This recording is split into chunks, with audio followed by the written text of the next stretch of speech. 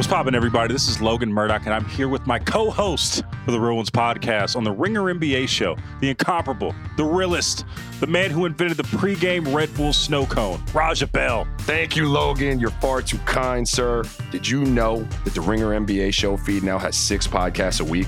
6. Every Sunday, Big Waz has a different guest from the NBA world on Weekends with Waz. And you can find me and Raja every Monday and Thursday on Real Ones, where we cover all the most interesting NBA storylines. On Tuesdays, J. Kyle Mann and Jonathan Tjarks discuss up-and-coming talent in college basketball and the NBA. And on Wednesdays, you can hear Justin Verrier, Rob Mahoney, and Big Waz discuss any and everything going on in the world of hoops. Man, and on Friday, Chris Ryan and Siraj Sohi ask the big questions on The Answer.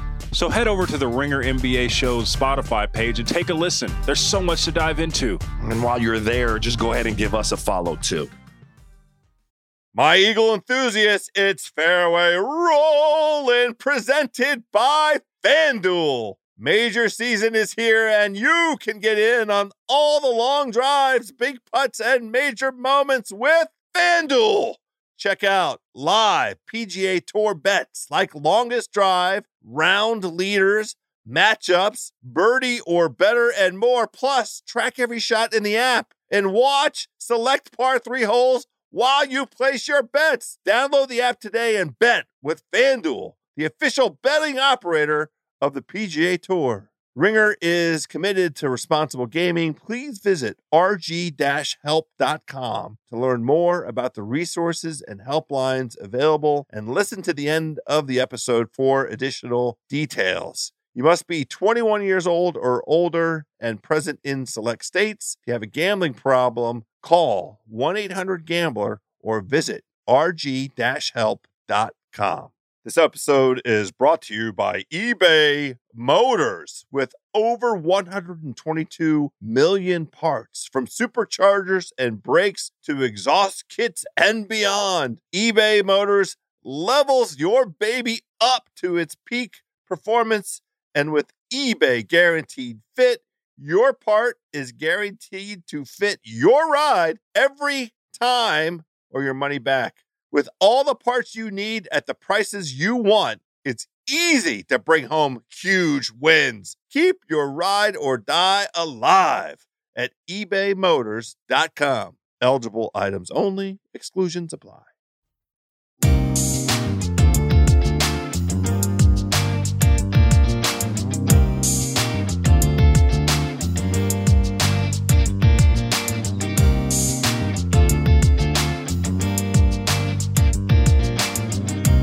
Hello, friends, and welcome to this golf podcast.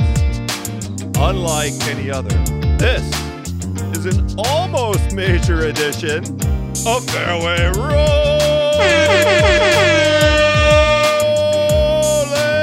the golf podcast on the Ringer Podcast Network. I am your starter, Joe House, my birdie buddies, my Eagle enthusiasts, my par-saving pals. What a show we have in store for you today. Big things are happening in the world of golf. We have Tiger Woods slaying Phil Mickelson. We have Scotty Scheffler running out there like a stud horse. We have a $3.6 million purse coming up in front of us down at Ponte Vedra. The boys opened up the wallet. We had to bring in the heavy hitters for this one. Of course, our PGA Tour correspondent on the ground, Nathan Hubbard, is here, as is always the case. And then our beloved buddy, Pat Mayo, for the PME experience, the Pat Mayo experience. Things just getting better and better. It's a 3-ball. We're strolling over right now. The peg is in the ground. Let's get it going. Mayo, welcome, buddy. Thanks for, am I like plus 240 in this 3-ball? Because I'm not good. We missed you. We actually got to play together last week. The end of last week, and we actually had space for a 4th, didn't we, House? We did. It was only a 3-ball. Nate Dogg, myself, and we actually inspired Simmons, the Podfather, to make his triumphant return to golf. He'd taken a couple years off. He's been working hard. The pandemic got in the way, but he's back. I got a new set of beautiful Callaways in the bag. And, he was ready to quit after 6 holes, but we made him persevere. We got the full 18 in. He would not join Nate and I. Now, Nate and I did gamble at the at the end. We did. But no Simmons, blood. No blood, yeah.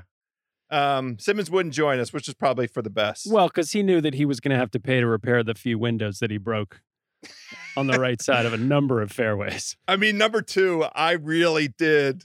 I covered my head on that, from the fairway. I have some video that I don't know that we can release it. Yeah, I don't know that we can release the video, but it's incredible. I was cringing. I was worried. No glass was broken, and we made it all 18 holes, and it was a glorious day. Any which way you cut it. Speaking of glorious days, we had a hell of a Sunday this past weekend. We had, speaking of murders, in addition to Tiger Woods taking down Phil Mickelson, Bay Hill annihilated the field at the Arnold Palmer Invitational. Was this fun? Much so. Rory doesn't think so. What do you Pat, think, did Mayo? you think this was fun? And well, as someone who had a lot of money on Billy Horschel, no, it was not fun. Oh, God. But what about your actually each way? agree. I agree with what Rory said. Also, was Simmons the only guy during the pandemic not to take up golf more? Yes. Like, everyone started golfing. He's the podfather. He was hard at work doing podcasting. Yeah. Well, you can't fault him for that. But I mean, golf is the release. The only thing you could do during the pandemic. The golf gods gave him major props at the end. He striped a couple drives down the stretch, so we're definitely going to get him out. But there we go. That's all you need. It's more interesting golf than what we saw this weekend, isn't it? Was this good? Yeah, no. We need this. It's the wrong time of year, and I think Rory hit on it properly. If you're going to get people to come to Bay Hill over and over to honor Arnold Palmer and play in this tournament, and of course that Rory really does seem to like for a guy who won it once and folds on the weekend every other year. You have to be able to reward good shots. Like he said, It's not the rough that's the issue. That's supposed to be hard. That's supposed to be penal. The wind is going to be penal. It's good that it's difficult. It's just, I mean, as someone who tracked a lot of Billy Horschel on Sunday, the shot he hit on 2 should have been a foot from the pin. It wasn't. He hit the perfect iron shot on 17, knowing he needed to go make a birdie. He couldn't even get it to stick on the green. Like, that's the issue. Like, if you hit a good shot, you should still be rewarded. At least at the U.S. Open, you hit a good shot, you end up 8 feet from the pin, you get a chance to make your birdie. Here, that was just impossible. So and how do we square? But like, how do we square Scheffler? I mean, you looked at his stats; they were all good, but not amazing, except for his approach. Like, he was clear in a way, led the field in shots gained approach. Is that just because he was less? His results were less shitty than everybody else's. I mean, the reason is he had shots gained putting yesterday was not because he made that many, but because he had a bunch of 66 footers that he put to 4 inches, right? So maybe that was the issue. But like, square that stat with Rory's complaint. I guess the big thing with Scheffler, he was one of the few guys that didn't have to hit fairways in order to continuously hit greens. Like, he didn't miss a lot of greens, and he was constantly playing out of the rough. So this kind of goes hand in hand with what we saw from him at the majors last year too. He finished top 20 in all 4 of the majors, and it's not like he's going to be Brian Stewart or Brennan Todd out there. Even my guy, Adam Hadwin, who we're going to get to a little bit later on, I assume. We are? Wow. He's not putting it 260 down the middle of the fairway every time. He's taking a rip at it. He's kind of playing the Bryson game a little bit, and he just has so much power out of the rough. And these long putts are nothing new for Scheffler. It's funny because, like, everyone just kind of has been ragging on Will Zalatoris now for about 6 weeks that he can't putt. He's the crappiest putter on tour. He's not. He is probably the worst putter from 4 feet and in. But you stick him 76 feet away from the hole, he's putting it to 4 feet. It's that next putt that's the real problem. And Scheffler had that problem for the longest time. And we even saw it in Phoenix. He ended up winning, but he had 3 chances to win that tournament. From in close, couldn't do it. How'd he win? He made a 30-foot bomb in the playoff to win because he's just more comfortable with those type of putts, I suppose. But that's really where it came from. Just he was hitting the greens in regulation. He just survived, didn't he? I mean, Woodland was doing the best job of that, where you could just see the strategy that Woodland was playing on Sunday. He's like, I'm not even going to chance going at one of these pins. The pins were super unfair on Sunday as well, knowing that you couldn't hold any of these greens. But he's like, screw it. I'm going to leave myself 40 feet. Maybe I'll make one, but I'll try to 2-putt every 17. green. And it worked till 17. I mean, he had the gun show going on. He wanted to stay on the beach. I don't fault him for that. All right, fair enough. So the Scheffler point that you guys are covering that I think deserves amplification is the quality of win in this venue under these circumstances as measured against how he won at Phoenix. And now he's shown us an ability to win a couple different ways. And he has, as you mentioned, Mayo, the top 20 finishes at the majors. Like, his resume is crazy legit at this early stage. He's got, runners up at like Riviera and, some other, very quality venue. The match play. Yeah. In Austin. Yeah. So it's like the Ryder Cup thing with Rahm just unleashed him. Yeah. I agree with that. So just another guy under 30 that we have to have on the dance card, that we have to keep our eye on. I think it's the case now that all 5 of the top official world golf ranking are for the first time in history 30 or younger, or all under 30. Am I right about that? Yes. Well, that's only because they won't allow Phil to play. Of course, he'd be number 1, wouldn't he? Well, let's dispense with Phil really quickly. He gave himself the Impact Performance Award in the fall, and then it got taken away from him.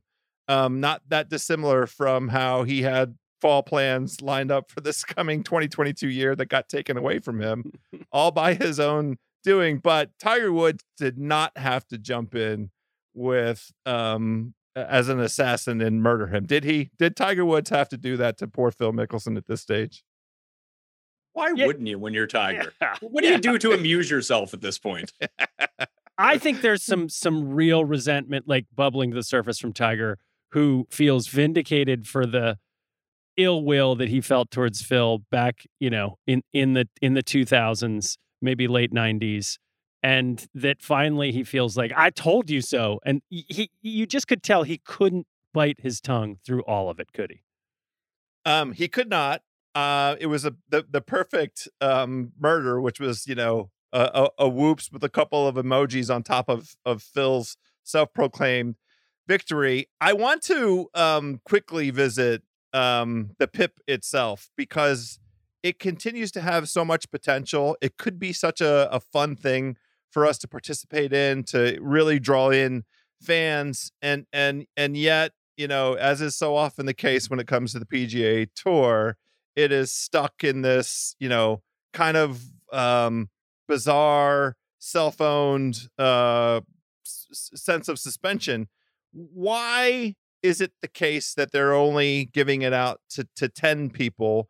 Why is it the case? How could it ever be the case that Bubba Watson, who had, 5 top 10s last year in 22 events, is ahead of Colin Morikawa in a year that, Morikawa won the Open Championship? Like, why isn't this more fun? Why isn't this more interactive? Why is it stuck in this weird ass, they added more money to it, congratulations, but like, such an opportunity to leverage the moment that we're in, where all of us want to be participating in this thing. We have fans now. We never, Jim Herman has a sense of humor. Max Homa is clearly, one of our favorites on social. Mayo, why do you think it is that the tour insists on, this cabined up, buttoned up way of approaching it?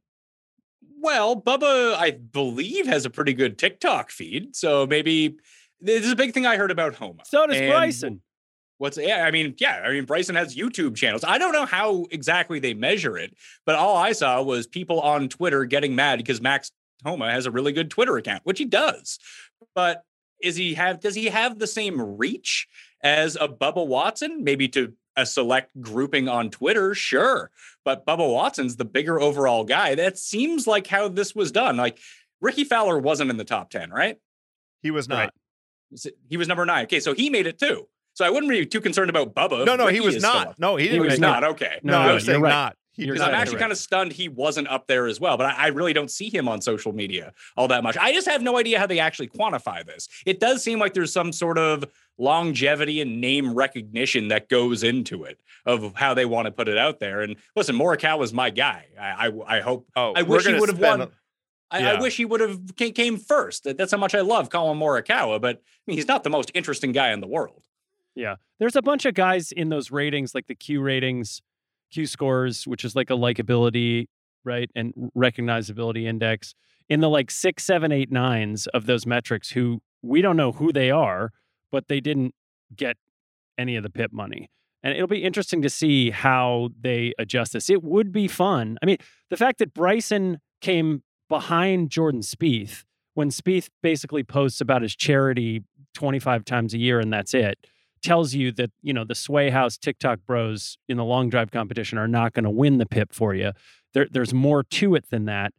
It would be just fun if they just published the fucking algorithm. Maybe that they're worried about people gaming it, but I don't understand why we don't at least, if they can give us the Comcast Business Top 10 4 fucking tournaments into the season, they can give us the PIP ratings 1 through 25. There should be, a way to recognize more than 10 guys. You want to promote your youngsters. Why are we sitting on here talking on this dumbass podcast about promoting, one of the most likable guys on tour? All he did was go participate in the Olympics and, come from 20th to a T3, and Bubba Watson, like it, in many respects, to Mayo's point, this year, what they gave out this year was like, an aggregate of contribution to golf recognizability. I mean, Ricky Fowler and Bubba did go to the Olympics in 2016, was it? And did go to Brazil and did, ward off the Zika virus and were the faces of American golf in the first time that golf was back. So if you want to, reward those guys, and Bubba does have 1.8 million followers on Twitter, and Morikawa has only like in the hundreds of thousands, if that. So it's I get good that they're doing this. Part. We just need them to evolve now. It's great that they're doing it. Let's see if they can fail fast, fix faster. And let us in. We want to participate. Anyway, enough of that nonsense. Rich guys getting richer is not the point of any of this. Do we feel like we did enough in terms of paying respects to Scotty Scheffler?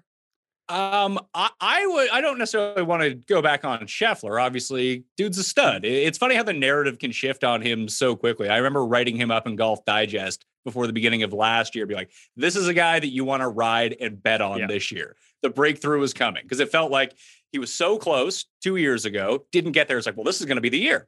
And it wasn't. Didn't end up winning at all in 2021. And then, of course, I don't include him in the column this year, and he wins twice. But he kind of got pegged as that next wave of Finau and the guys who just can't close. It's funny how you can't close until you close once, and then you're unbeatable all of a sudden. Yeah.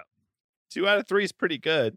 Well, speaking of, guys that can close in very dramatic circumstances, Nate Dogg, your guy, Ryan Brehm, came through. It was great. On that last breath of his medical extension, he literally has to win to keep his card. Otherwise, he's on Korn Ferry Tour. Basically, he and his wife, Chelsea, who are awesome people, had planned to play the Korn Ferry Tour all year long. And the dude just falls into this mental state of zen and kicks everybody's ass. I mean, he had a six-shot victory. Nobody's winning by 6 these days anywhere. I get that it's the Puerto Rico Open. I get that the 3 of us could have had a spot in the tournament if we wanted to. All of the caveats are there, but Victor Hovland has won this tournament. Tony Finau has won this tournament. So it's a really incredible win. Basically a last-second March Madness buzzer beater. It's like if that Butler half-court heave had gone in against Duke, is basically what this guy did. And it's just a reminder that golf is all in between your ears. And in that moment, he really, as he said, he was like, all I have to do is gain. There's nothing I have to lose. He fell into this state of calmness that, God, I wish I could, House, out there playing with you last week. And he won the damn tournament. Now he's got a 2-year exemption, does not get into the Masters, as it should be. The opposite field. If Frank Licklider II can qualify for the Masters by winning in Puerto Rico, our little tournament last week should have allowed us to qualify for the Masters. But it was a special moment. Chelsea's awesome. She, you heard her talk him out of going at the pin on 17 when everybody was flaring it over the green because the wind was blowing 30 miles an hour. She talked him into going to middle. It's not like he was going to lose a 6-shot lead at that point anyway, but they just worked great together. Hallelujah. It was more fun to watch that than Arnold Palmer for me this weekend. Mayo, did you have any action on the Puerto Rico Open? Yeah, I had Max McGreevy at triple digits. And my other guy, Patrick Flavin. They couldn't come through. McGreevy tried. Yeah, McGreevy was there. Flavin was there as well. But no, they didn't have the goods. Do you stayed away from Campos? Yeah, I mean, Campos in Puerto Rico was almost like an automatic top 10 bet for years. But we'll get him back at Corrales, I'm sure. Do we know, Nate, whether Netflix was down there in Puerto Rico? I am sure they were not. Okay. Because if they don't have fucking Shot Tracker, they don't have Netflix. Yeah, that's a great point. I mean, go ahead. I brought this up because obviously, if we're all here, we're all betting on golf and we're tracking our daily fantasy lineups. We open up the PGA app, and when there's no Shot Tracker, it gives you shot 1 to fairway or shot 1 to rough. Yes. Is there anything dirt outline? Yeah, well, I mean, they don't even have dirt outlines. It's just not the fairway when there's no Shot Tracker around. But I just always think about this at like Spyglass in Monterey, that if I see my guy shot 1 to fairway, I've basically already written down birdie for him. Whereas if he misses the fairway, I'm like, oh my God, was this a triple bogey? It's like shot 3 from the green. It's mind numbing. It's horrible. And I don't know why I do this to myself, because it doesn't ever end up working out that way. And I know that I'm not the only one who feels like that. The only thing I can guarantee you is that if Victor Hovland doesn't hit a green in regulation, he's making bogey. That's happening. we watched it live and in person on the back nine on Sunday. But God, it does feel like he's a top 5 player in the world for sure at this point, doesn't it? Not everyone can be a top 5 guy though. Like he's number 3 in the world, but like he has the biggest deficiency of any of those guys. Like if he's in the sand, he's screwed. Look, let's say this. You're right, except at the moment, and I can't wait to hear how you feel about this week, it sure feels like the biggest deficiency of the guys in the top 5 is Jon Rahm's fucking putter. Because he is backdooring top 20s every week and being like 77th in shots gained putt. Like, what is happening with this thing?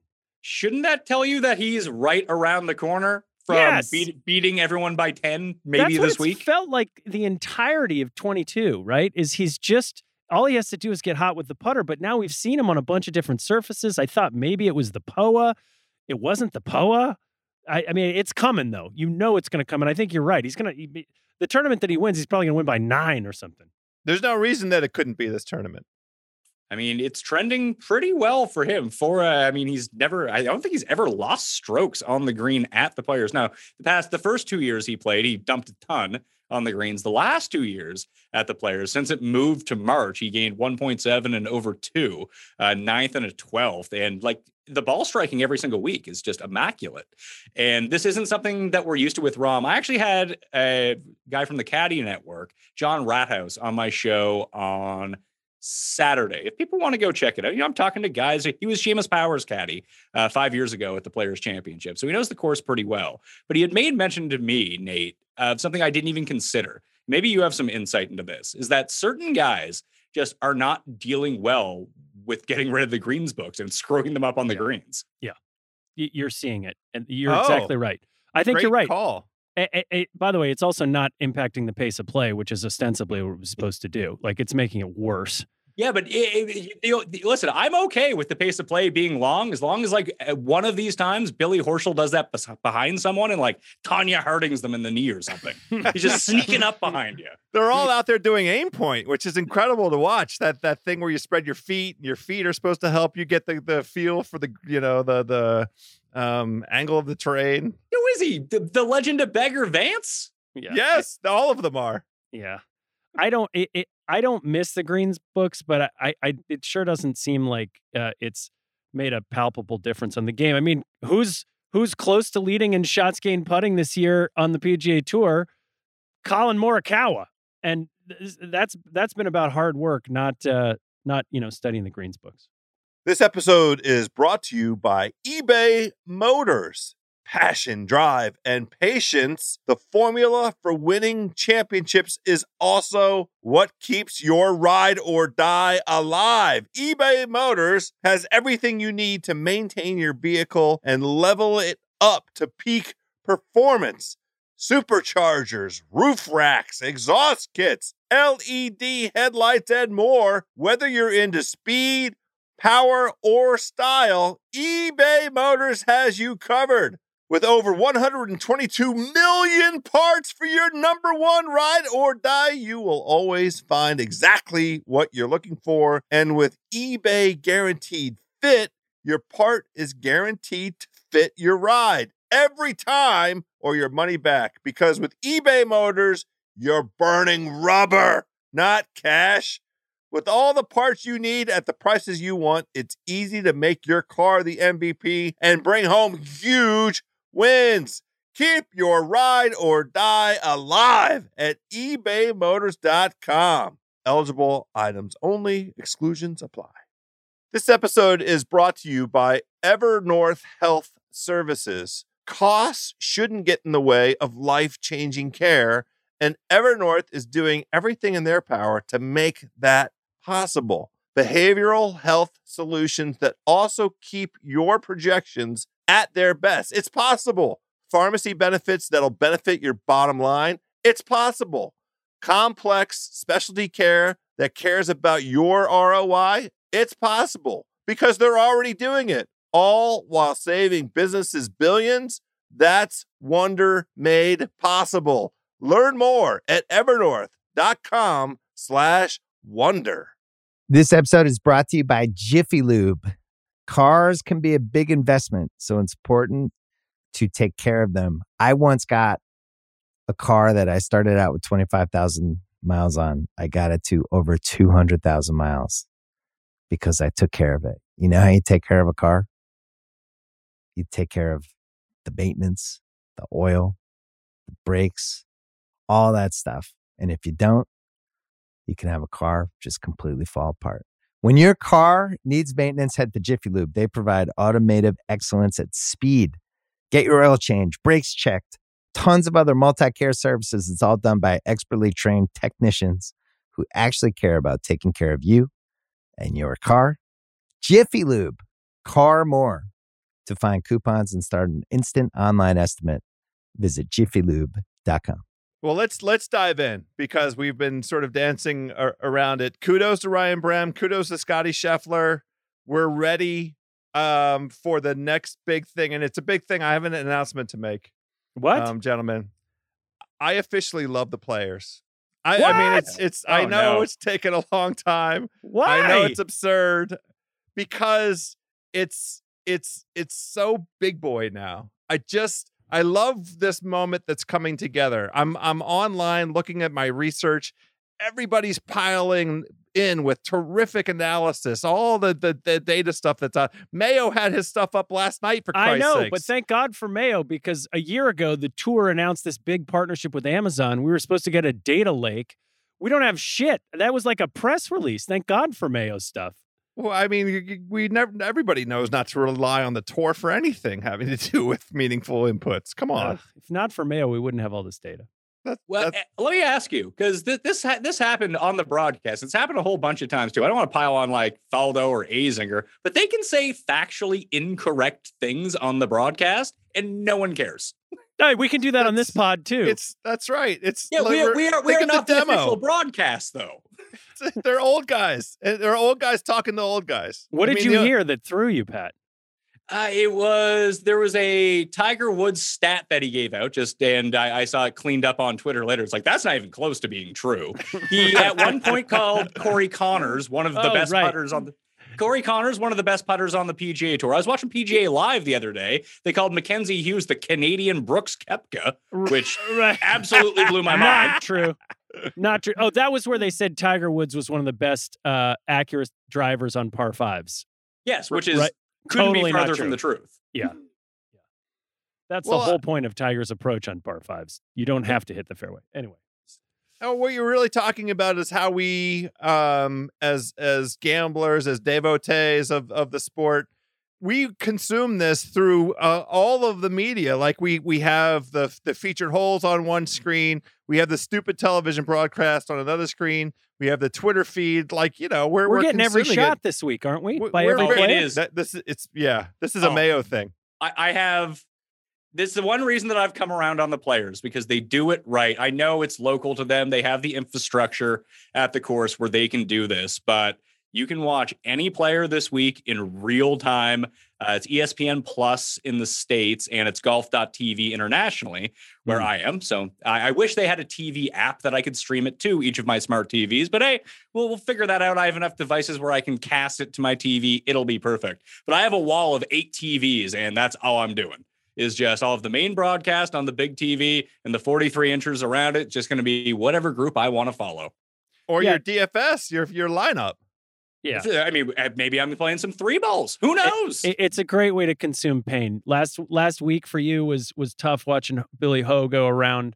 Last year, second day, homeless hubs fighting to make the cut. He's got the best round of the day. Rolls in a 35-footer on 17 to get inside the cut line, and then fucking blows it right on 18 and misses the cut. So there's also a lot of pain to be consumed. Either way, we're going to get all of the golf we could possibly want this week. I'm a little unclear though. What are they going to do about the weather? The weather looks for once shitty. All the scores are too low because the weather's great. People are going to have a reckoning this week, aren't they? This is the first time we've seen real weather at the Players in as long as I can remember. The last time I remember being really bad was the year my best friend in the world, 750-1. See, Kim ended up winning. And it was like Louis and JB Holmes, Keegan Bradley, Kyle Stanley. A murderer's row. Guys. Who gives a shit? They were all the guys out in the final groups. And then, my guys, that's a year that Poulter played for second. Amazing. So go through the forecast, Nate. When is the weather supposed to be at its worst? It looks like there's going to be a lot of rain early on, and then it's going to get cold. I mean, it's cold now. I'm seeing. Pat, does this factor into how you're going to pick these guys? It's making me wait until, listen, we can wake up tomorrow and whatever forecast you're looking at could be completely wrong. Right. So the best thing we can do is give ourselves more time before we commit to any sort of lane. This is more, yes, if you're going to bet it out, right? Like I'm good with Morikawa in any weather condition. I'm good with Jon Rahm. Like the very best of the best players, it shouldn't really matter. However, Sunday high of 52, low of 48. So Shane Lowry's going to win. Let's just say it. Well, to your point, Mayo, like, are you sizing it up in the way that we size up traditionally the Open Championship? You're looking for weather waves. Will it be a morning difference between morning and afternoon, and an advantage to be had that way with the rain? That I never really know. And even sometimes when it shapes up that way, where it looks like the AM is going to get a huge advantage, the wind holds off for 3 hours and all of a sudden the PM wave gets absolutely destroyed. I've seen it too many times. So if you're filling out like daily fantasy rosters, if you're going to play multiple lineups, which, I'm going to be doing, I'll probably like 50 and the millionaire makers that are coming around I'll probably allocate 10 of those 50 to one side of the wave and 10 of those 50 to the other side of the wave. I had a friend who probably it was like back-to-back weeks. He ended up like first, third, in like eighth or something in some of these high stakes tournaments. And all he did was take the other side of the wave advantage.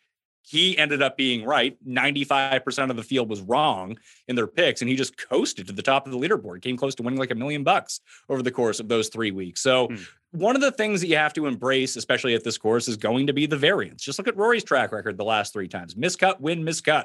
Anyone can miss the cut here. This isn't the Masters. The bottom end of this field is so good. Like I take JT Poston here every single year for the past 2 years. He's come 22nd back-to-back years. He could come dead last this year, or he could come 22nd again. Fred Couples isn't the worst player in this field. Bernhard Langer isn't playing. Mike Weir isn't in the field. The guys who we consider like scrubs in daily fantasy are legitimately good players. And that really, when combined with the water and, someone can make an 11 on number 17, you can just be ejected very quickly at this course. So the move would be kind of do the opposite of conventional wisdom when it comes to daily fantasy, because you're going to get all these great plays at low ownership. Like think about this time last year. Tony Finau was the highest owned guy in daily fantasy. Now no one's going to use him. Not to say that he's going to be good, but if he wins, you're going to get him at like 2% ownership and you'll have a much easier path to that $1 million.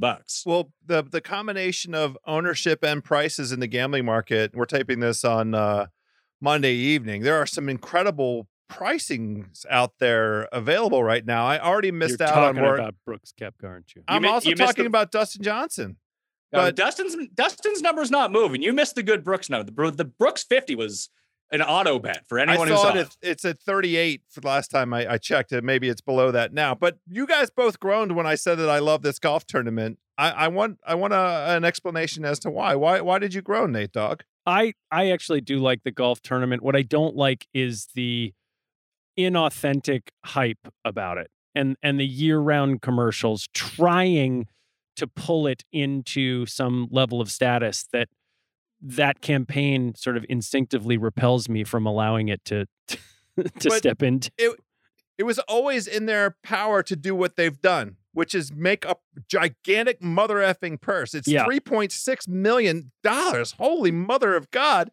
And they're giving out 600. They're giving out major points. Like they could have done this 5 years ago. They could have done it a long time ago. But Mayo, the combination of the quality of the field, and we've been really lucky. We've had some unbelievable strength of field events so far in the first part of 2022, just the way that the schedule is lining up for the guys. This is, again, one of the very tippy top fields in we're going to see throughout the whole rest of the season, plus what's at stake. I mean, and it's March. It's March. We're lined up for some great stuff, right? This is the strongest field of the year. It is every year, from top to bottom, because you don't have the amateurs that qualify for the U.S. Open. You don't have the PGA pros. Vijay Singh keeping the flame going. Yeah. Yeah, like these are all the best players. I mean, some of the best players again, like Christian Bezuidenhout, my guy, couldn't qualify for this field. Ended up like 52nd in the world ranking, so he couldn't get in. Bobby Mack, Robert McIntyre, we'll see him at Augusta. We're not going to be seeing him at the Players this time around. And after a pretty good run at Riviera, too. I was hoping he'd somehow get into the Honda, play well, get into this, but that was not to be the case. I'm kind of on the same way as Nate with this. It's just, it's so inauthentic. That like they dye the lakes to make it TV friendly, just that colorization of the water that's out there. And just calling it the fifth major is the stupidest fucking thing I've ever heard. I give a lot of credit to Lucas Herbert, winner of the 41st major, the Butterfield Bermuda Championship. There are 4 fucking majors. You can't have a fifth one.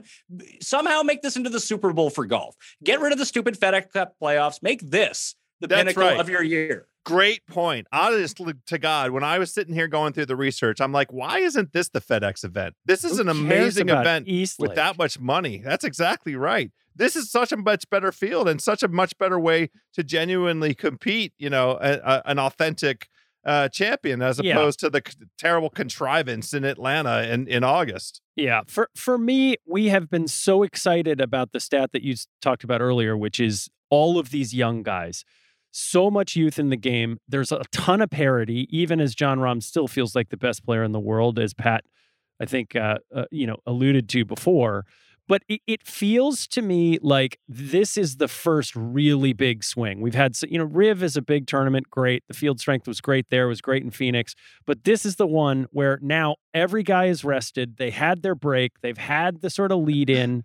And here we go. Let's see who's the best player in the world. Everybody's rested except for the guys that played in the afternoon at Bay Hill, who are fucking exhausted coming into this thing. But hopefully they're young enough to overcome it, right? Fair enough. What I really meant is, with 2020, 21, the wraparound season, guys didn't get the normal breaks that they had. And so you've got a bunch of guys who are able to take some time and work on things like Colin Morikawa and his putter, like Victor Hovland and his wedge, which is getting better, Pat, we have to say, but it's still not there yet. You see, that's another thing they said on the broadcast, how improved Victor is around the greens. He has now lost strokes around the green.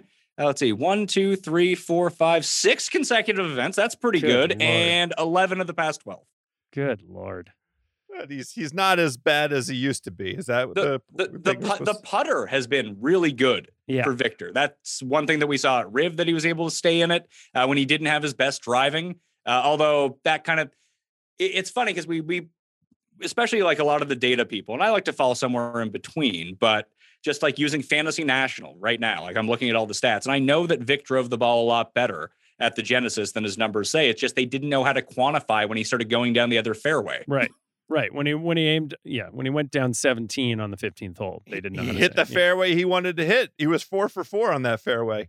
Well, look, we've been sort of dancing around it. Let's start naming some names. Mayo, talk to us. You have it in front of you right now. You've run, your full analytics set. First, tell us about the attributes that tend to produce winners at this venue. Is it strokes gained approach this week, Pat Mayo? Yeah, it's strokes gained approach. There's not a tournament you're ever going to find where strokes gained approach isn't the most important stat. Like if you can, I was making a joke. If your approach is good and your putting is good, you're probably going to win. Yeah. But approach tends to be a bit more predictive than putting does, because the worst putter can obviously be the best putter in any given week, where, the worst approach guy is not going to become the best approach guy. Wes Bryan is not going to be out driving Dustin Johnson anytime soon. And I just walked all over your joke because I need to make the point, House, because people get... You're very serious at this. I mean, a trigger warning to anyone out there, but just people who say putt for dough are fucking morons. Go look at who the best players in the world are. They're not the best putters. It's so good. All right. Well, look, let's try and do this kind of in tiers. We know we're going to spend some time talking about Ramen Morikawa soon enough, but a couple sort of unexpected names that popped up when you set up the attributes. Number 1 and 2 over the past 50 rounds and the numbers that I ran, and bogey avoidance ended up being really key for me. Looking back at last year's top 10, 9 of the guys that tied for top 10, I think there was 14 of them. Victor Perez really didn't have that much in terms of stats for the PGA Tour because he was primarily a DP World Tour player, a Euro Tour player. But that number popped up huge of guys over the past 50 rounds in terms of bogey avoidance. So I weighted that really heavily. But now I think my numbers are stupid because number 1 and 2 are Gooch and Henley, who aren't going to win. So now I don't know what to do. Gooch is not going to win? No, he's not going to win. What do you bet him? I mean, he played pretty well last week. Hey, did we learn anything from these last 2 weeks, by the way? PGA National and Bay Hill, like super hard courses where guys are just trying to survive. I learned that if Chris Kirk gets in one shot of the lead, he's going to miss 2-foot putts until he's back. He wasn't that bad. He got pooped on yesterday. It wasn't that bad. He made some 8-footers, 10-footers, 12-footers. He did gack a 4-footer. The issue with those two guys, their odds are unfair. Like they're being priced as if they're really good, and they are good. But I can just look at the players around them. Like, would I rather bet Gooch at 60 or Louis at 60? Yeah. I'd rather bet Louis. I don't want to bet either of them, but I would rather bet Louis at the same number. Give me Louis. Yeah, Kirk sitting there with Woodland at 75, and boy, Gary Woodland woke up today pissed, I think. I mean, but you also have Casey, Answer, Leishman, Finau, Homa, Siwoo, all at 75 too. Like, I just don't feel like those guys are in that class. I do think that Answer's in that class. Me too. I think those guys are a step back. Like, the only one who's really broke through for me to really deserve that higher number, someone like Sam Burns. And I like Sam Burns this week. What number do we get Sam Burns at? You can find him as low as 45 or as high as 60 if you look in the right places. I see. Well, Sam Burns is on my dance card as well. So bogey avoidance, strokes gained approach. What else? The general, fairways hit. It's a difficult one to parse this week in terms of fairways. And what's one of the main reasons I like Morikawa so much is that, obviously you don't want to be in the water. I hear that's penal for your score. So being in the middle of the fairway is huge. We saw Bryson pull this off last year. Bryson, 1 week removed from the API where he's trying to drive par fives. What did he do with the players? Took irons out, hit the middle of the fairway, and came in third. The way that Bryson attacks courses, I think, is super underrated. He's not always going to be right in the strategy that he employs, but he has a strategy. His course management has been really good, especially at Pete Dye courses over the years too. That's the only venue that he hasn't figured out is Augusta. It seems he will. Well, and maybe let's do it very quick. Bryson, when's the next time we see him? What's big? I guess the match plays in 2 weeks? Yep. Maybe there. Okay. That at least guarantees him 3 rounds, right? So if what we're talking about with his injury, and then do we believe that it's just the wrist, or do we think the back is also part of this situation, Nate Dogg? I think it's mostly the wrist. I just am not sure that he wants to go into Austin and go head to head and lose. I don't think he likes that narrative. I think he'd rather just go play a tournament. But I guess we're going to find out soon enough. Can you just explain to me, Pat? Like, this should be a field of class winners. Is the reason that Siwoo won this because of the weather and the fact that he's really good at Pete Dye courses? Like, can we overlook that? I know. I don't. Siwoo's won 3 times. The guy's like 25 years old. Siwoo's awesome. I don't know what you're talking about. He's your guy. You love. And he's my guy. He cashed me these huge. See, I gave him that softball. So here's the thing with Siwoo is that he does. When Rory is on, like in round 1 at Bay Hill, you're like, oh my God. That's what he does. That's Rory. There is no like, I get why everyone says that Rory's still going to win another 8 majors, because when he's on, he is by far the best player in the world. It's not even close when he's on. He's just not on all that much. When Siwoo is on, and you watch one of these Siwoo runs, like his final round at the Amex when he won last year, you're like, oh my God, like this guy should be a top 5 player in the world. He has this weird ceiling that everyone else in his tier, from like the 35th to 100th best player in the world, just doesn't have. This weird ceiling where he starts sticking everything to 2 feet. It's insane. And obviously, he's good on Bermuda. All 3 of his wins have come on Bermuda grass greens. 2 of his wins have come at Dye courses. The other win was at Sedgefield. 5 of the past 10 champions at Sedgefield, the Wyndham Championship, have won the Players Championship.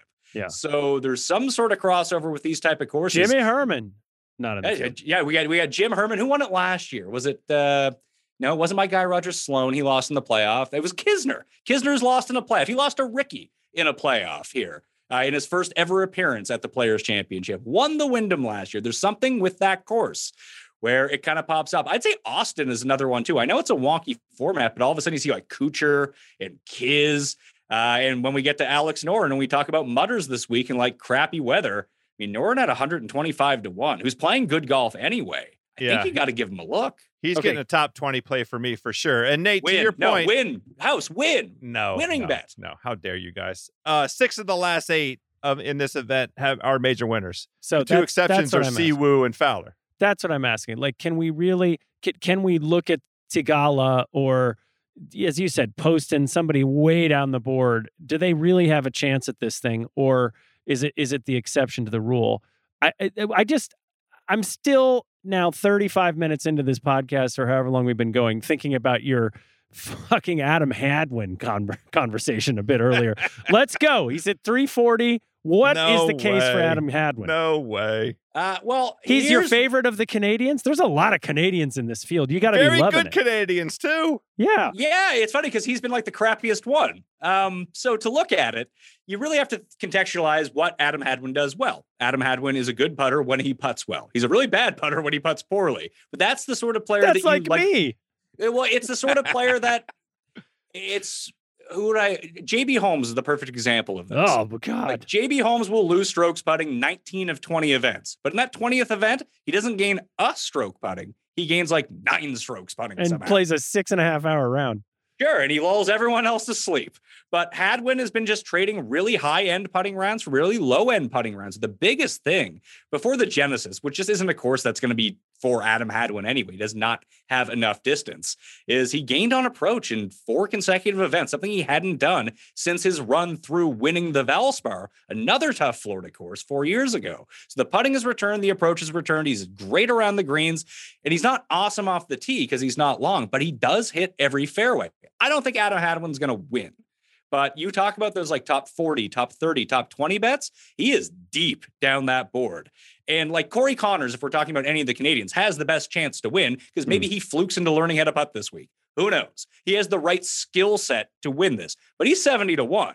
Hadwin is 5 times that number.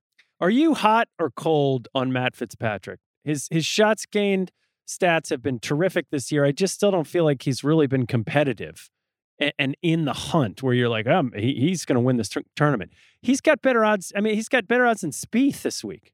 He should have better odds than Spieth. Spieth's played this tournament well once, his first ever time here. Okay, you win that point. Are you hot or cold on Fitzpatrick?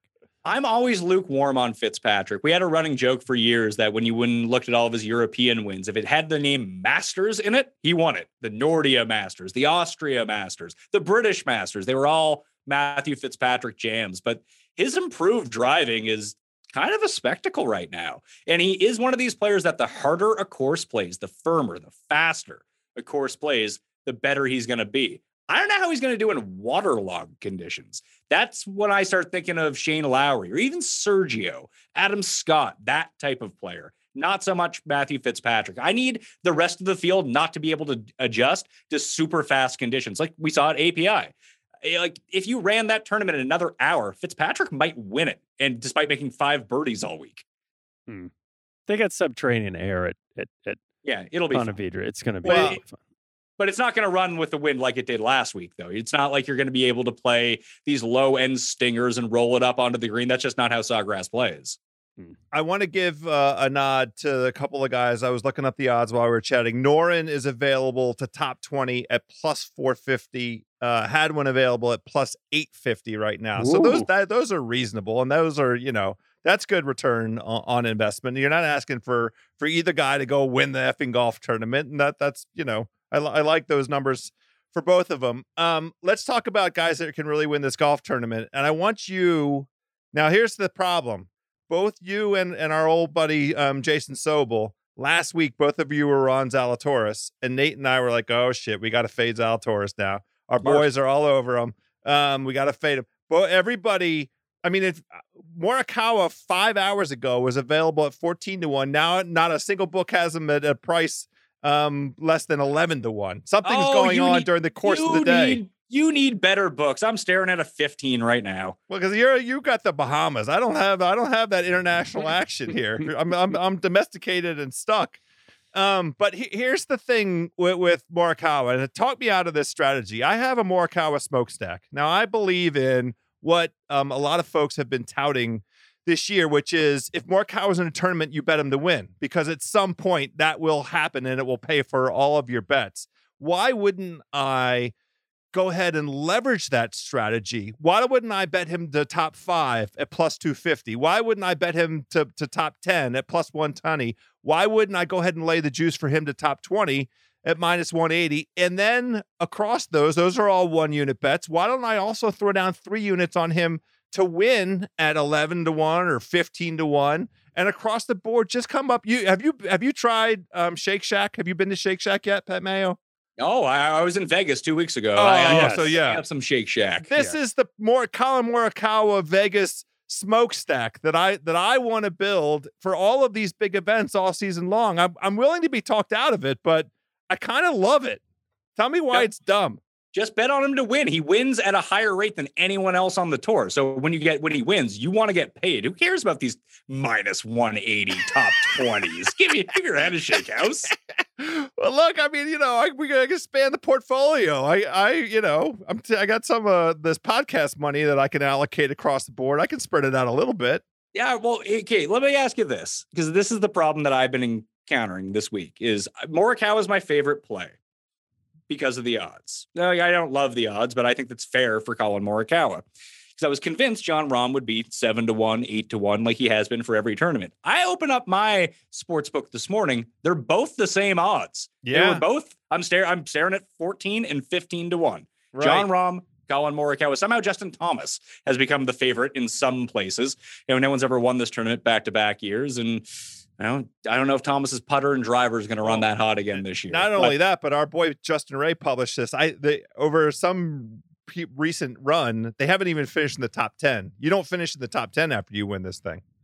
I mean, I think that's more fun knowing Justin, if you ask him, it's like, does that mean that Justin Thomas can't win? He'd be like, no, he's like second in probability to win this tournament. It's just, it's one of those things that happens. Yeah. But as much as I love Morikawa, like if I get Rahm at the same number, if I was going to put that big bet in on Morikawa at those odds, why wouldn't I do it for Rahm?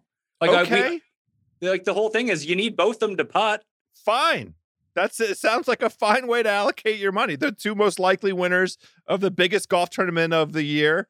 Not a ton of value in any of their odds categories, but they're the 2 best players in this field, right? I think so. I think they're the 2 best players in the world, and I think there's a definitive gap once you get past them. So if we feel that way, why wouldn't we go ahead and spread it out across both of them?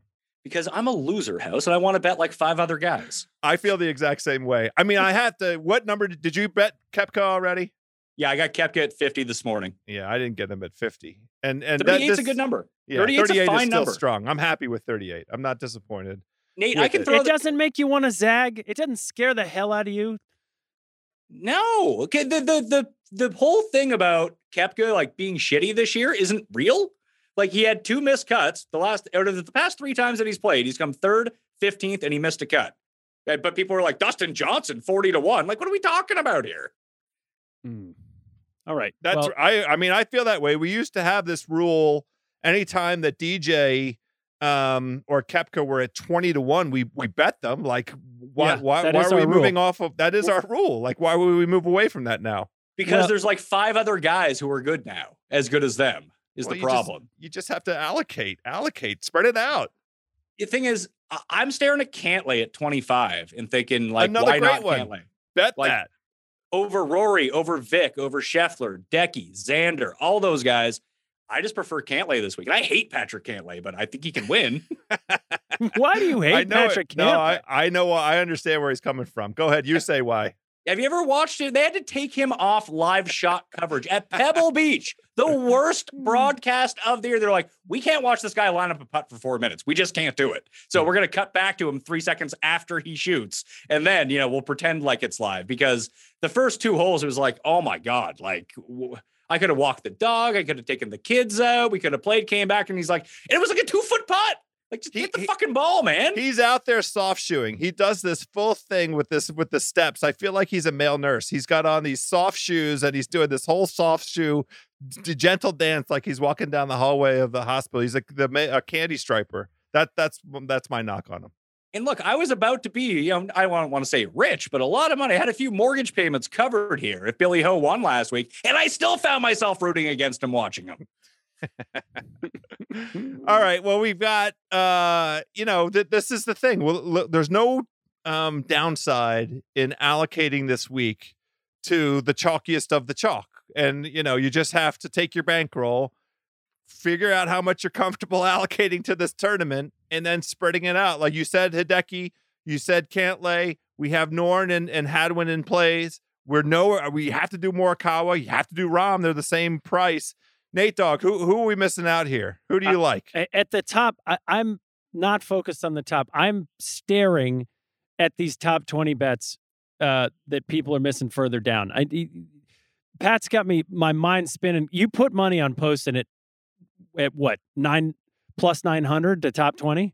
I actually got him at plus 275 to top 40. Okay.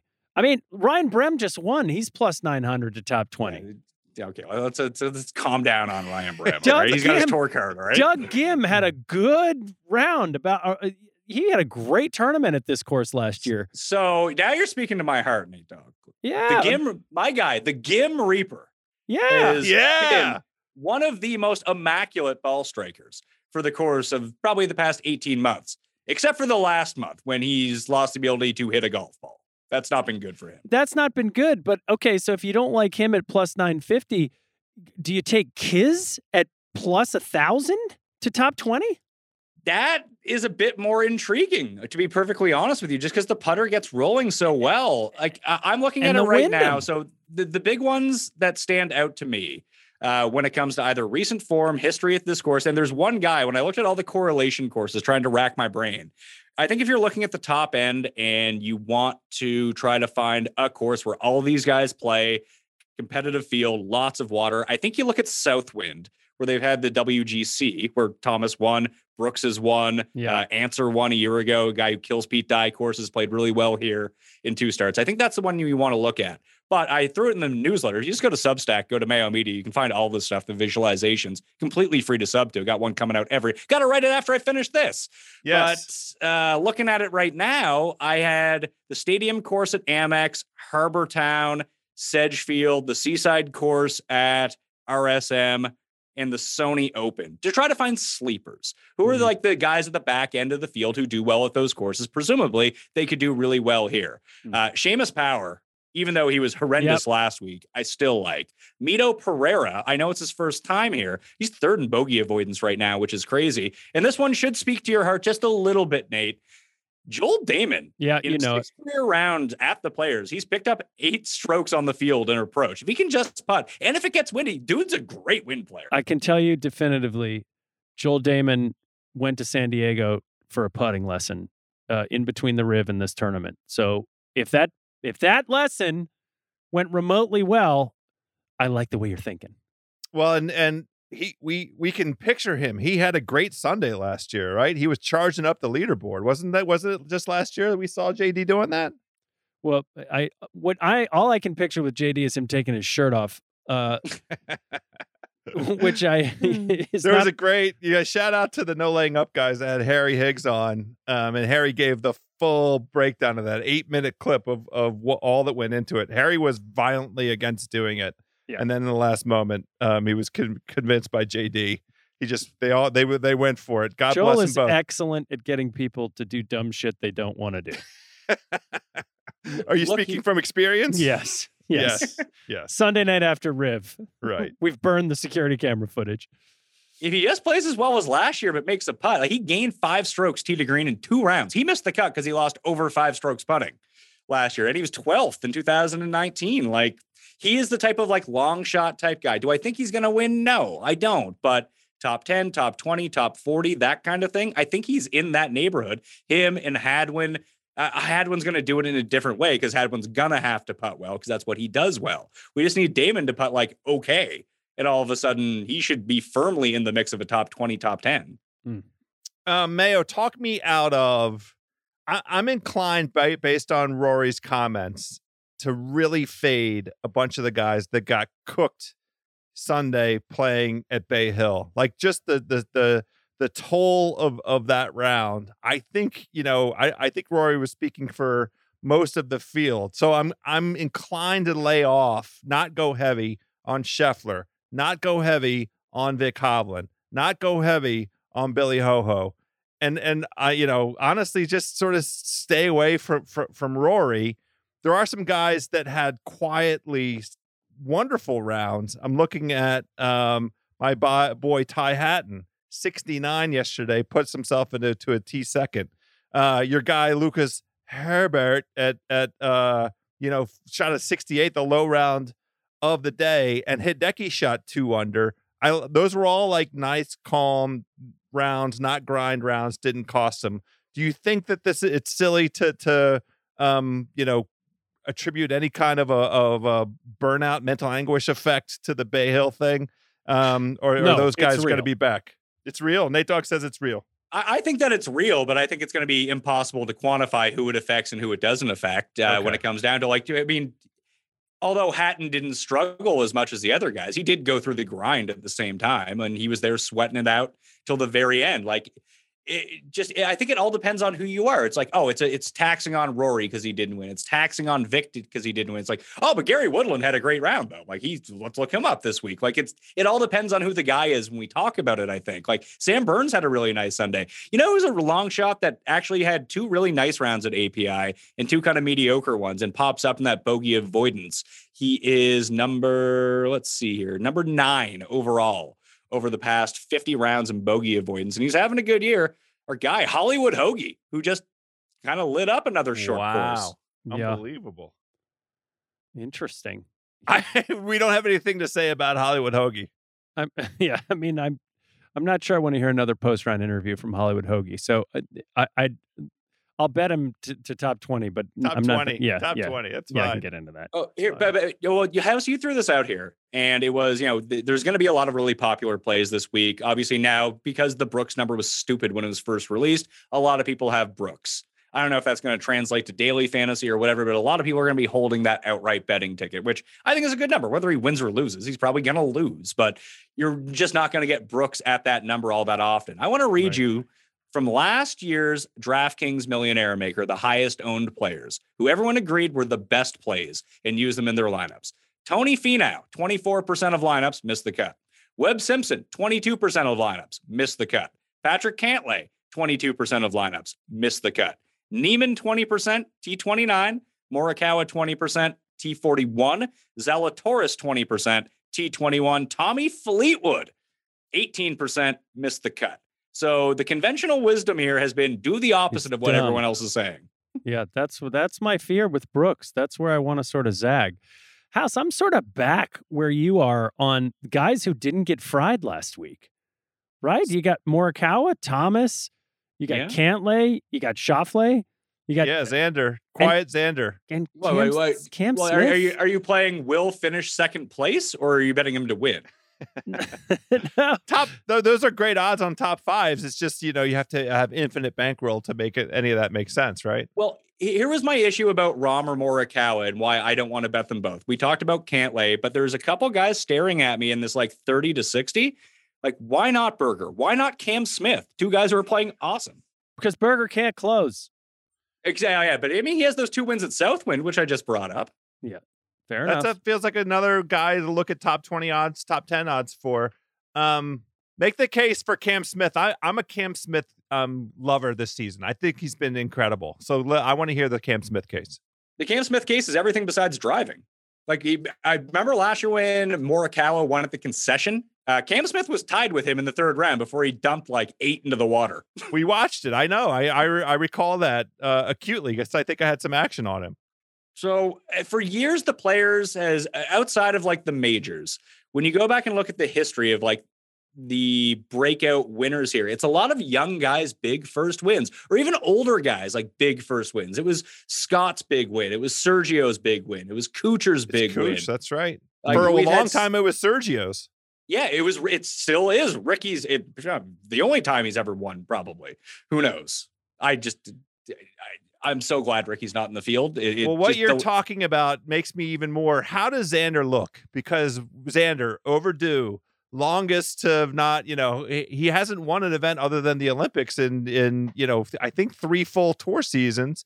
He best to not have won a major, fits that category. How does he fare in the attributes that you like? He's been great. But out of his 5 wins, like worldwide, he's won 1 that has a cut line. And it was the Greenbrier like 5 years ago.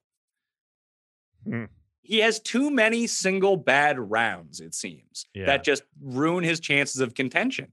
And at no cut events, he can rally back from that. At other events, he's behind the 8 ball too much. Well, all right. I'm not going to say gun to your head because I don't like that expression. And I'm Canadian, so I don't even understand that. Where are you getting these from? We have to pick one. Pick the winner for this week. Morikawa. Yes. Okay. Oh, wow. Well, that's it. Sorry, everybody. Fade Morikawa because it's unanimous here on Fairway Rolling on Monday that we all love Collin Morikawa to win this. I am going to bet him in the smokestack all the ways that I said, and I'm going to allocate it the way that I described. And I might do the same thing. I might have a Rahm smokestack and a Morikawa smokestack. I'm just going to do it. Instead of doing that with Morikawa, just bet Morikawa to win, and the other money you would have allocated for the top 5, the top 10, the top 20 to make the cut. Put it on Hoagie, List, Hadwin, Damon, Poston, top 40s or something. You'll get a better return, and you only need to hit 2 of them to actually make the money. Well, this is why we have Pat Mayo on both. the show. I know. That's exactly right. And I might do both. I have them all set up here for it. Can I give a plug? I'm giving away money if anyone wants some. Yeah, well, please. This is the time of the show. So I know the Ringer Podcast Network is huge. It doesn't need the promotion. But for the rest of us scum out there who don't really pop up in the searchability in the podcast rankings, if you head over to the Pat Mayo Experience podcast right now, subscribe and leave a rating and review with your Twitter handle or email or whatever, you're in a draw for, get this, one of a bunch of $100 giveaways. I'll just send you some cash. Who doesn't want cash? It's a best bet you can make this week. It covers a bunch of these bets. Apparently, me or House, when we play each other in golf, we don't want cash. We just fight to a draw. We did fight to a draw. That's not good. So Apple Podcasts, Spotify especially, go leave that rating and review. Sub to the show. I'm sure you'll enjoy it. That's all that's required is just a rating and a review, and you're in the mix for $100. In the mix for $100. I'm doing the giveaway on my live show on Wednesday. It's on Mayo Media Network on YouTube. We'll be up on the pod feed after. But if you actually have any questions about bets, about lineups, I got my guy Tambo in studio, who looks like a bit of a degenerate because he is, but he's up like $1 million over the past like 3 years or something crazy like that. So I take his advice when it comes to this sort of stuff. I would say. So what are the shows this week? What are we going to see on the PME? All right. So up on Mayo Media Network right now on the pod feed, I got the research show out. That's where I talked to John Rathouse from the Caddy Network and did the deep dive with a screen share of Fantasy National, digging into the stats and trying to uncover some sleepers that maybe we missed. The show is already out now. The DraftKings picks for the Millionaire Maker, myself, Tambo, and Ben Raza. Feinberg and I did our complete betting preview today. That is already out. Rick Gaiman and I are going player by player on Tuesday afternoon to break down their probability to win, their stats, their pros, their cons. We're not going to get to everyone in the field. Like, sorry to, I don't know. I was going to say Alex Noren, but we're definitely going to talk about Alex Noren. Sorry, Henrik Norlander. We're not going to get to you. Garrick Higo, we probably will, though, because I love Garrick Higo. But we're going to go player by player, then the live chat on Wednesday. And I might be doing the cut sweat. Depends on the weather. But Friday night, because we have all these TVs, I can actually track the cut. I don't need the PGA to produce this for me. I can produce it for myself now that they've given me the feed. So hopefully I will be live on Friday evening, sweating the cut. And that means I need to have some sort of make the cut, miss the cut parlay. The miss the cut parlays this week, if you played like a round robin of sorts, they could pay some big money. I just read you the guys who missed the cut last year. Those are big names. Rory Big also names. missed the cut. Yeah. That you like. I'm looking at the miss the cut odds right now on some of these top end guys. And Nate, like you even saw it at the Honda Classic. I know I played like a 12-person miss the cut parlay. I think 7 of them missed the cut. Yeah, I was impressed. Look, it was, to borrow a phrase, better than most. Well, that's all we ask for. Pat Mayo, thank you so much for coming on. You were overdue. Happy New Year. 2022 is off to a good start, right? So far, so good. I would like to stop having my guys come in second place at tournaments. 5 second place finishes, which means no money, to go along with my... I can't believe you didn't have me on the Luke List week. He finally won after 4 years. Awesome. It was a I celebration. sent you a note. It was a celebration for a lot of us. I did have a little action on List for that week. Tiny play though, not enough to really change. It didn't pay for my mortgage. Living proof that sometimes, and he is the number 1 player in this field, tee to green over the past 24 rounds. It was terrible last week because he lost 7 strokes putting in 2 rounds. But the weeks that doesn't happen, I mean, when he got himself back on the PGA Tour from the Corn Ferry, he won on this compound, not at this course, but these short Bermuda courses. I mean, he's played well at Honda. He's played well at Heritage. You don't think of him as that type of player, but he's live here if he can make a few putts. Putting another guy on this list. Speaking of Luke List, head-to-heads also. So this is a thing. I'm going to listen to you and Gaiman's Tuesday show because I'm going to jump in on head-to-heads. I already did a tournament matchup. I got plus odds of Morikawa against Jon Rahm straight up for the tournament. And I just, that's just value. You give me plus odds, it's fine. If it was minus 110 each, then I understand and maybe there isn't any reason, but you're going to give me plus odds of Colin Morikawa against anybody on earth. I'm playing it. Pat Mayo, thank you so much. We always enjoy having you on. Nate Dogg, safe travels. I know that you're leaving the country, but you'll be back in time to watch this glorious tournament all weekend long. Birdie Buddies, Par Saving Pals, Eagle Enthusiasts.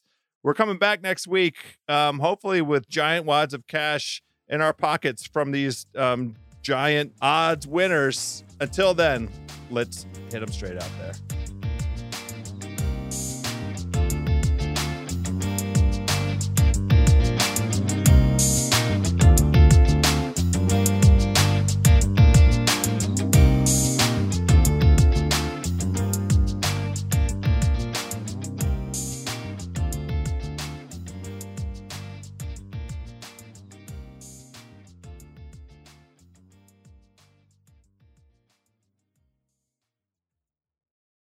This episode is brought to you by 20th Century Studios' Kingdom of the Planet of the Apes. As a ruthless king builds his empire at the expense of the remaining human race, a young ape will fight for the future of apes and humans alike.